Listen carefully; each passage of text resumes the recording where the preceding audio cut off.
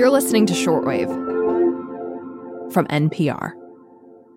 Hello, resident brain guy John Hamilton, or JJ Hammer, as producer Rebecca Ramirez likes to call you. How are you today? Emily, I am too legit to quit. Wow.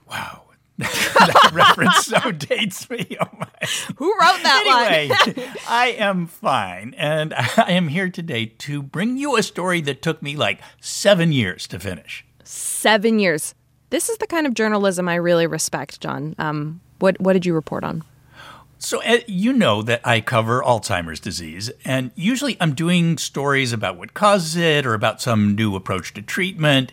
But I also report on how the disease affects people who get it, and their families. Mm-hmm. I kind of think that's important because Alzheimer's is really unlike most other fatal diseases. It doesn't just kill you.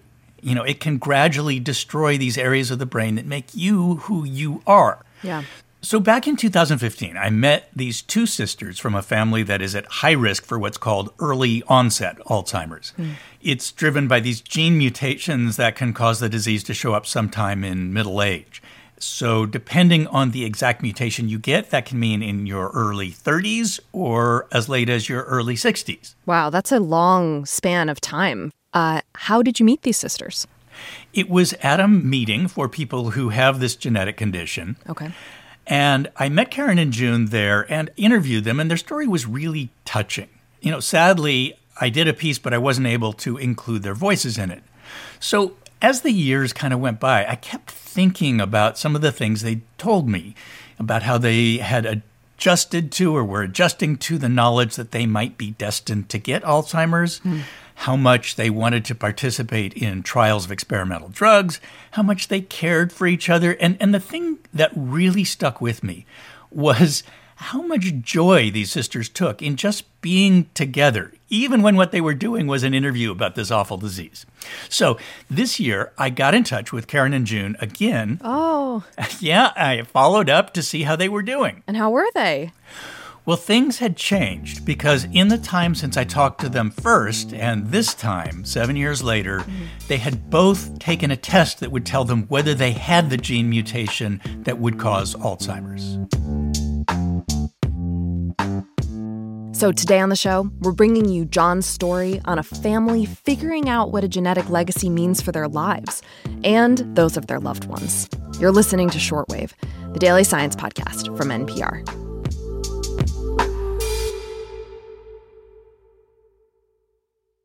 In some families, Alzheimer's seems inevitable. Your grandmother has it, your mom has it, your uncle has it, your aunts have it, your cousin has it. I always assumed that I would have it. The first time I spoke with Karen Douthit was in the summer of 2015 in Washington, D.C. She was attending an annual conference for families in which Alzheimer's frequently appears in middle age. The cause is a rare genetic mutation that can be passed from generation to generation. When we met that day, she and her two older sisters had not yet been tested for this mutation. But June Ward, the middle sister, says they all knew they might have it. Our own mother started having symptoms at age 62, which was much younger than her mother. So it has been a part of our life. I like to say it was always in our peripheral vision. The disease moved front and center when the sisters learned that the mutation had been found in a close relative. Karen heard the news during a round of golf. She knew immediately that it greatly increased the risk that she and her siblings were carrying the mutation. My chance of being positive is 50-50. So we now have a coin flip of whether we'll develop Alzheimer's by the time we're 62. It's kind of a heavy load on the golf course. June had a different reaction. It was shocking news, but yet there was this element of, so now we finally know what's been going on. Karen and June talked it over with their eldest sister, Susie Gillum. The sisters were close. They'd grown up together in Swannanoa, a town in the Blue Ridge Mountains of North Carolina. So June says they made a decision, together. We're doing what we can do, which is to participate in the drug trials and try to take what action we can toward a better future. The sisters began raising money for the Alzheimer's Association, and they volunteered for Alzheimer's drug studies led by researchers at Washington University in St. Louis. All that happened 7 years ago. This summer, I sat down with Karen and June again. They were attending the annual conference for families, this time in San Diego. Susie, the eldest sister, was there too. ready to join in a family discussion about some forms they had to fill out. You still checked the wrong one. By this time, all three sisters had learned whether they carried the gene mutation. Karen, the youngest, had found out just after the 2015 conference. I decided to do gene testing relatively early after that meeting, and I'm negative. The middle sister, June, went next. In March of 2016, I decided I was ready to do genetic testing just because I like to know things. And I turned out to be genetically positive for Alzheimer's disease, which means that if I live long enough, I will get it unless the medicine works. For years, the eldest sister, Susie, had chosen not to find out whether she carried the gene. I asked my husband and my 2 children, and everybody said that just as soon not know. Eventually, though, their views changed. And in March, Susie discovered that she is also positive. The next morning, I was wallowing in self-pity and what I'm going to miss. I'm going to miss birthdays, and my grandchildren won't know me, as a healthy person. But then on the front porch in the mountains of western North Carolina, I'm rocking, and there's this single cloud in a Carolina blue sky, as we like to say. And I was praying for him to take my worries away. And I'm sitting there rocking, and the single cloud thins and thins and thins, and then poof, it's gone. And with it, my worries. The situation still worries little sister Karen, even though she's negative for the mutation. Late last year, she got some alarming news about her own health. She had breast cancer.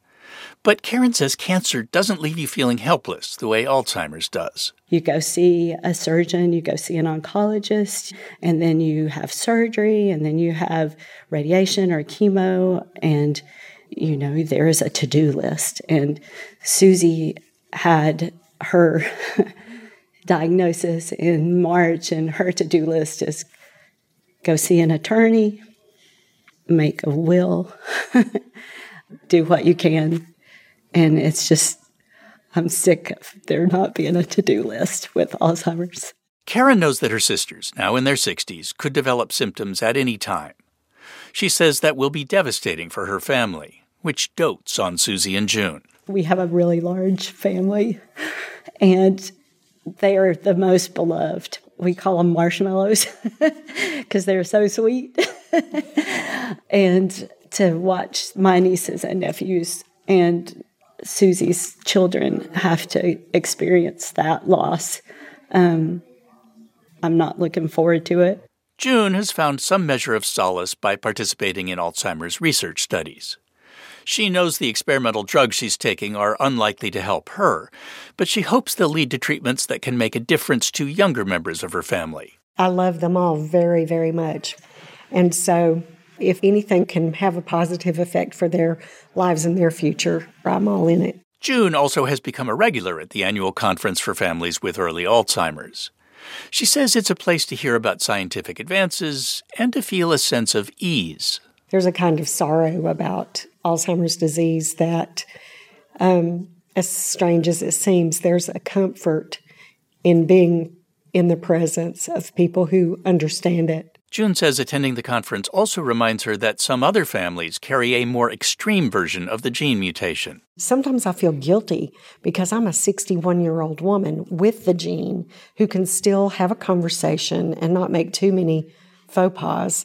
And there are people in their 30s here that are struggling already. The three sisters are still hoping for an experimental drug that can slow down Alzheimer's. But they are also planning for a future without that drug. Karen and her husband have moved back to her childhood home in the Blue Ridge Mountains. They live in the same small house where she and her siblings were raised. Karen says it's part of a family compound they call the Holler. I say it's like the Kennedy compound, except redneck. Some of the houses have wheels on them. But anyway, my dream is to have both of my sisters there in that little house. Susie likes that idea. So does June. The good thing is we would be surrounded by family and people that have known us since we were children. And so if we walked away, somebody would help us find our way back home.